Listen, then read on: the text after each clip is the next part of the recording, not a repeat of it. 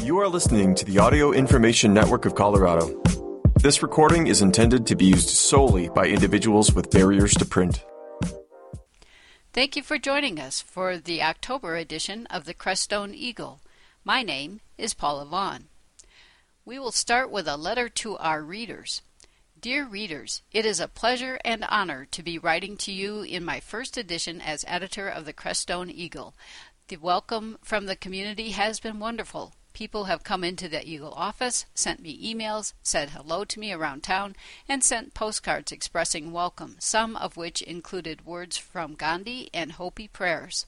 I'm fond of a quote from journalist Peter Doom, who wrote in part that the role of a journalist is to comfort the afflicted and afflict the comfortable. In my journalism, I implement that statement in a fair, open, and bipartisan way. When I interview elected officials, I often go into the interview without knowing if they are Democrat, Republican, Libertarian, Green. Everyone has a story. My job as a reporter is to give a voice to everyone and their story. I'm reminded of the joke that the difference between a reporter and a journalist is a reporter has a job and a journalist is looking for a job. Each day, when I enter the Eagle office, I'm greeted by the lovely blue and white sign that reads, The Crestone Eagle Community Newspaper. I'm reminded that my job as editor of this publication is to uphold impeccable standards of truth, trust, and honesty in everything I do. As the guardian of your newspaper, I am here to assist in articulating your voice. On September 1st, the Eagle became a nonprofit owned by Crestone Eagle Community Media. The word is out. Colorado Public Radio published a feature article on our nonprofit status, and when I interviewed Governor Polis last month, the first thing he said to me was, "Congrats on the nonprofit. We are super excited." I'm super excited too, as is our staff and board of directors. I hope you are too, as we embark on this journey together. Being a nonprofit affords us to tap new streams of revenue such as grants, awards, and donations, all of which are tax deductible, and we can continue to still offer advertising and newspaper subscriptions. I'm also very excited that we are in the process of reworking the Eagle's website. Very soon we will have a new and more dynamic website that will be regularly updated in a timely manner. We plan to soon publish articles about the possible construction of cell towers and possible incorporation of the Baca Grande as a new municipality. Crestone is a magical place of creativity and spirituality. I'm grateful to be here. Often, I take a break from work and head up the Willow Lake Trail. In less than an hour, I am able to hike to the Big Meadow, which affords stunning views of the Sangres, including a few 14ers. This is one of the most spectacular places on earth. It is there that I take time to reflect, pray, and meditate. As I hike back down and enjoy the views of Crestone, the valley, and the San Juans in the distance, I'm overwhelmed and thankful.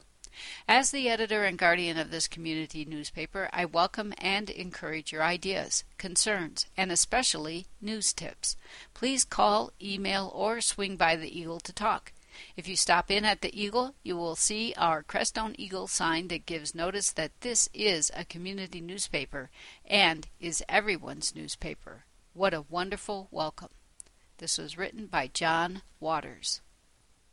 And we have the front page article, Governor Polis congratulates the Crestone Eagle on going nonprofit. Colorado Governor Jared Polis spoke to Crestone Eagle editor John Waters in a wide-ranging interview on September 22nd that included the proposal by Renewable Water Resources to export water from the San Luis Valley to Douglas County, the governor's initiative, the heat beneath our feet to increase energy production from geothermal sources, the possibilities of agrivoltaics in the San Luis Valley, the effects of decreased cannabis tax revenues, and a possible bid for the White House in 2024. Polis began the interview by saying he is super excited the Crestone Eagle is now a nonprofit. And the interview, Polis, congrats on the nonprofit model for the Eagle. That is super exciting. We're all wondering about that. He was interviewed by John Waters, and Waters says, thank you. And now I'm able to convey your interest to our readers. The old story of renewable water resources, RWR, is again news.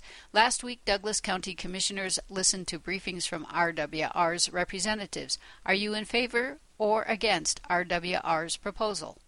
Polis. This is kind of like the zombie threat that keeps coming back. I'm against Douglas County buying water rights from the San Luis Valley. I think we want to maintain a vibrant agricultural economy and quality of life in the San Luis Valley. It's going to be very important as we deal with our overall water challenges to not pit one part of our state against another. Waters. In 2020, you formed the Colorado Geographic Naming Advisory Board. The Naming Advisory Board is part of the Colorado Department of Natural Resources and is set up to evaluate proposals concerning the name changes, new names, and name controversies of geographic features and other place names in Colorado, and then making recommendations to the governor. To learn more about the board and the process, visit www.dnr.colorado.gov.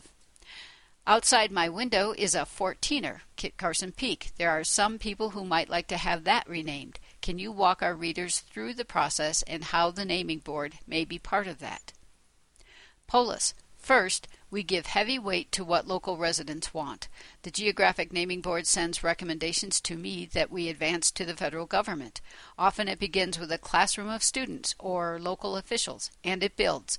And the Naming Board is part of that. It starts with local residents. Waters.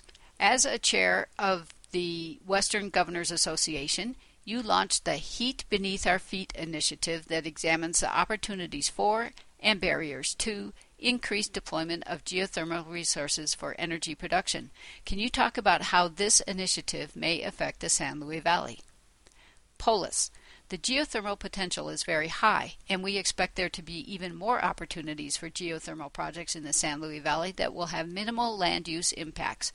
We're very excited to work with Republican and Democratic governors from across the western states. As chair of the Western Governors Association, I've chosen to focus our resources on geothermal. In just this last session in Colorado, I signed 2 bipartisan geothermal energy bills. Colorado HB 22-1381 and SB 22-118, including a framework for community-scale geothermal, like we have solar gardens. We're very excited to help pilot demonstration-scale geothermal electric as well. Waters. How might the state foster this? Do you envision tax credits? Polis. Yes, we're looking at both at a variety of state policies to facilitate geothermal, as well as advocating federal policies to make it easier to permit geothermal on federal lands. Waters. Agrivoltaics, the use of solar energy farms as also agricultural farms. Can you elaborate on this and the possible role of the state in facilitating this? Polis. On the continuum of energy production, we've talked about geothermal. Agrivoltaics shows how solar panels can be incorporated into a successful farming or ranching operation, where, for example, you can have sheep grazing in and around the solar panels. Under panels, you can take advantage of the partial shade for crops that favor partial shade. We're doing some innovation from Colorado Department of Agriculture to help show farmers and ranchers how agrivoltaics can benefit their bottom line and help power the green energy future. Waters. Will tax credits play a role? Polis. These are direct grants and investments. We're excited about all of these. There is already favorable treatment of energy production if you have that on your land. And we cut property taxes for all farmers and ranchers for all production lands. We target those around making sure we make it lower cost for farmers and ranchers. Waters. When we spoke back in January, you had just launched Water 22. What is the current state of that? Water 22 is an initiative started by Polis to increase public education and awareness of water issues. For more information, visit the website www.watereducationcolorado.org. Polis, we can talk about water in a half-hour interview or a 3-hour interview. Waters, great, I have time. Polis, laughing, a lot has happened in the world of water. The Republican River issues, decreased flows in that river and dropping groundwater levels, eastern Colorado, the threats from Nebraska, possibly building a canal to siphon water from the South Platte River. My message is Colorado wants to have an integrated approach to water, meaning not pitting one part of our state against another, working with the lower Colorado Basin states to see how they can decrease their draw on the Colorado River. Obviously, with regards to the San Luis Valley, it's often about watershed levels and making sure we're able to tap the well water at sustainable levels so farms and ranches don't dry up and we continue to power the next generation. Water is the lifeblood of our state. And once again, like geographic naming, we have a locally driven basin roundtable. It starts locally. It's not top-down, it's bottom-up. We're committed to update and improve our state water plan to make sure those investments are there and allocate additional resources to make sure that we can secure Colorado's water future. Waters. The Crestone Eagle is working on an article regarding the effects of the decrease in the price of wholesale marijuana on local and regional tax revenues. Can you address this? Can you address how this is affecting the state? Polis. With every commodity that is bought and sold, the prices change. Oil prices are higher, wheat prices are higher, cattle prices go up and down. From the state perspective, the marijuana taxes do not fund the general fund. We don't rely on it for our everyday spending. It was allocated by the voters in our Constitution above and beyond the general fund funditures. It's dedicated to school capital construction and marijuana enforcement and risk reduction. If there is less demand or prices decrease, that cash fund will have fewer resources, but certainly enough to fund the regulatory and policing structure. And certainly enough to discourage marijuana use for underage kids. And it will continue to contribute to school capital construction across our state. Waters. In a recent column by George Will, The Washington Post, September 14, 2022, you've been mentioned as a possible contender for the White House in 2024. Are you in or out for a run for the White House? Polis. I'm out. I'm focused on governing the best state in the country, Colorado. I'm really looking forward to having the opportunity over the next 4 years to getting back to the San Luis Valley and to Saguache County and to improve the quality of life in Colorado. Now turning to election news, starting with the official notice of 2022 general election. Per Colorado Revised Statute 1-5-205, Saguache County Clerk and Recorder Trish Gilbert announces that the 2022 general election will be held on Tuesday, November 8, 2022. Ballots will be mailed to all active registered voters beginning on October 17, 2022. The ballot packet will include one ballot, one secrecy sleeve and instructions, a multilingual ballot informational insert, and one return envelope. Voters will mark their ballot, insert it into the secrecy sleeve and instructions, insert this into the return envelope, sign the envelope where indicated, and mail or return the voted ballot to the Voter Service and Polling Center in the clerk's office at the Saguache County Courthouse, 501 4th Street, Saguache. The Voting Service and Polling Center will be open from Monday, October 24th through Tuesday, November 8th, Monday through Friday from 8 a.m. until 4 p.m., on Saturday, November 5th from 7 a.m. until 11 a.m., and on Election Day, November 8th from 7 a.m. until 7 p.m.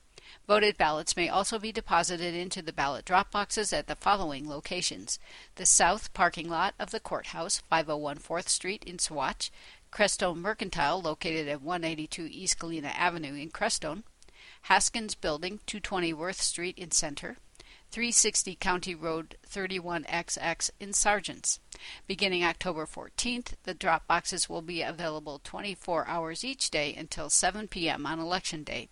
Ballots must be received by 7 p.m. on Election Day. Ballots received after 7 p.m. on Election Day will not be counted. Postmarks do not count. This notice was provided by Trish Gilbert, Clerk and Recorder, and published in the Crestone Eagle on October 1st, 2022. Also in voting news, in a letter to the editor, interested in keeping democracy in our country, the United States is teetering on the brink of losing our fundamental rights, and many of the programs that help feed people, pay heating bills, and train people to do technical jobs. Stop the Steal was proven to be a big lie. Multiple audits in different states, ordered by Republicans themselves, proved the massive fraud claimed was fraudulent. over 60 court cases were thrown out due to lack of evidence. Republicans have abolished abortion rights. We are in danger of losing popular programs vital to many of our community, including Social Security, Medicare, and Medicaid. Voting in the November 8th midterm election is essential in maintaining our voting rights. Register online at govotecolorado.gov. Mail ballots were mailed out from October 17th to October 21st. If not already registered, register before October 31st to receive your ballot in the mail. Your ballot must be received not just postmarked by November 8th. Ballots may be placed in the secure ballot box located outside of the Crestone Mercantile up until 7 p.m. on November 8th. You may also register and vote in person up to 7 p.m. at the county clerk's office at the Saguache County Courthouse. The undersigned members of the Crestone Baca Grande Indivisible Group support voting for the following candidates: Liza Marone, Democrat for County Commissioner; Trish Gilbert, Republican, for County Clerk; Adam Frisch, Democrat, Representative for CD3, U.S. Congress; Jenna Griswold, Democrat, Secretary of State; Michael Bennett, Democrat, Senator for the U.S. Senate; and Jared Polis, Democrat, for the Governor. This was signed by Merrill Ennis, Robin Durant, Susan Fay, Patty Vincent, Brenda Cassani, Kimberly Bryant, Jan Brolsma, Cindy Reinhardt, Sin Nielsen, Marge Hoagland, and Susan Sawyer. Now turning to Freebox news. Freebox, Labyrinth, Fashion Show, and Remodel. This is written by Lisa Bodie, CEX Director. The enthusiastic response to the reopening of the Freebox has also led to an overwhelming amount of clothing piling up and pouring out of all its cracks and crevices. Compounded with the fact that our regional thrift stores are not taking clothing donations, the unfortunate reality is that many of our clothing items are ending up in the trash. According to Earth.org, 11.3 million tons of textile waste, mostly clothing, end up in landfills on a yearly basis, equivalent to approximately 81.5 pounds per person per year. Local artists decided to tackle this issue head-on with creativity and humor. The Crestone Energy Fair, held in August, provided a venue for an art installation, labyrinth, and fashion show to help with this. Alice in Wonderland and Chris Manfield took us on a journey with items salvaged from the Freebox dumpster. Items were collected the month prior to the event and then placed into an elaborate labyrinth, encouraging us to take a deeper look at our waste, ask deep questions about our consumption, and engage with our items in a deliberate way. Armory Reed coordinated a Freebox fashion show, complete with models and judges to demonstrate the possibilities of upcycling clothing and repurposing items into new designs. MC Leaf LeRae strolled each model down the catwalk with music, rhymes, and plenty of humor. These displays of community creativity are what make this free trading post come alive for all of us to create new solutions and homes for our items. The old design of the Freebox and our increased population just aren't accommodating the amount of materials dropped off. Now that the exterior remodel has been completed, volunteers have met to craft an interior remodel of the space. To make this next phase happen, we need your support to fill the following roles. Interior designer, transform our ideas into plans that maximize space. Lead carpenter, lead construction crew on design and remodel. Construction crew, build. Painters, paint shelves, walls, and signs. Organizers, remove all items from Freebox and sort into categories. Cooks, make snacks and meals for volunteers on workdays. The Crestone Energy Exchange will lead the overall organization of the remodel. We anticipate this happening by the end of October to mid-November. If you can help, please visit our volunteer sign-up website, which is https://signup.com/go/capital N, capital D, little f, capital Q, capital J, capital Q, capital K. Or email CrestoneEnergyExchange@gmail.com. Once a crew is assembled, we will choose days and times to work together, collaborate, and expand our solutions for transforming our trash into displays of treasures. And we have some upcoming events. Death Cafe. Join us for tea, cookies, and conversation with friends, neighbors, and even strangers to share our thoughts on that which is common to us all, morality.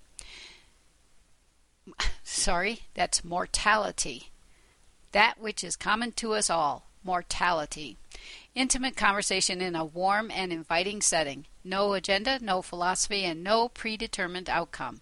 This will be Saturday, October 29th from 2 to 4 p.m. at Little Shepherd Fellowship Hall, Alder Street, downtown Crestone. There is no cost, there are free refreshments, and it's sponsored by Informed Final Choices. For information, call 719-588-7415 or email informedfinalchoices@gmail.com. Check their website, deathcafe.com, for more information.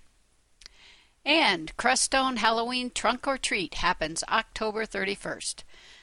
The annual Crestone Halloween Trunk or Treat is on. If you love being creative, enjoy delight in a child's face, or just like to play, please consider joining us on Monday, October 31st, starting at 5:30 p.m. in downtown Crestone. Kids start coming out at 5:30 p.m., so come early to set up and find your spot. Then we all hang out for some Halloween fun. As part of the usual trick-or-treat scene downtown, you can decorate your car, dress up in costume, or just keep it simple and provide extra stops for the kids. Park around town in front of the Crestone Eagle, the post office, the Mercantile, the Cloud, or Tea Road Brewing. Grab a few friends and make clusters around town, tailgate style, and as the kids go door to door, they can also go car to car. Think outside the box. Get imaginative. Let's do it up right. Please also think of how you can help include others. If you have young kids and you want to walk with them, offer a friend some treats to hand out on your behalf. Sponsor an elder who wants to see the kids and may need some help getting something to hand out. Decorate your car for a neighbor, or just stand on the sidewalk with a bag of treats. The more stops, the better. We are a creative bunch. Here's your chance to really dive into some creativity. And speaking of neighbors, we have news from Neighbors Helping Neighbors. This is written by Mary Lowers and Maddie Bell-Lockish. After a busy summer, Neighbors Helping Neighbors is geared up for fall. This past month, we welcomed Renee Everson to our board of directors. Also, firewood deliveries are going out to those who placed orders. We will continue deliveries through October. Neighbors Helping Neighbors will begin taking applications for free firewood. There is a one-load limit this year. Apply online, nhncrestone.com, or ask a board member for an application. We will deliver firewood on a first-come, first-served basis. We extend a big thanks to Chrissy and Correz and their Heart of the Baca nonprofit. They are supplying the community free woodpile from a trailer in the driveway of 330 West Galena Avenue in Crestone. Anyone is welcome to use this wood. Just leave enough for the next person. Heart of the Baca also checks on elder neighbors who are ill and on shut-ins to see what their needs may be, bring them wood, and offer non-perishable food. Watch the Crestone Eagle for news about Community Thanksgiving in November. The Amazing Raven of Ravens Haven will be featuring NHN items, unique and special donations in her shop on Alder Street right across from Town Hall. This will help to generate some monthly income. Remember, the NHN phone book and cookbook are on sale at the Mercantile. And we have some news from the Library District, written by Sarah Cohen-Frey, Northern Swatch County Library District. Recurring programs. The BGL Writers Group meets each Tuesday at Baca Grande Library at 4. Chess Club, open to anyone. It's not an exclusive club. Meets every Thursday at 11 at the Baca Grande Library and every Saturday at 11 at the Saguache Public Library. Dungeons and Dragons for ages 11 to 17 at the Baca Grande Library every Friday at 2 p.m. And Singing Bowls and Energy Healing will continue at the Baca Grande Library on the 28th. Community Storytelling, Unexplained, Saguache County. Leading up to Halloween, the Baca Grande Library and Saguache Public Library are hosting community storytelling evenings focusing on a theme of the unexplained. Come share your tales of the mysterious, inexplicable, or bizarre. Stories should be true and should be kept to no longer than 10 minutes in length so that everyone has time to share their own strange tales. The next one is on the 26th at 5 p.m. at the Baca Grande Library Wednesday, and on Thursday at the 27th at 5:30 p.m. at the Saguache Public Library. And that's all we have time for today. Thank you for joining us for the Crestone Eagle. My name is Paula Vaughn.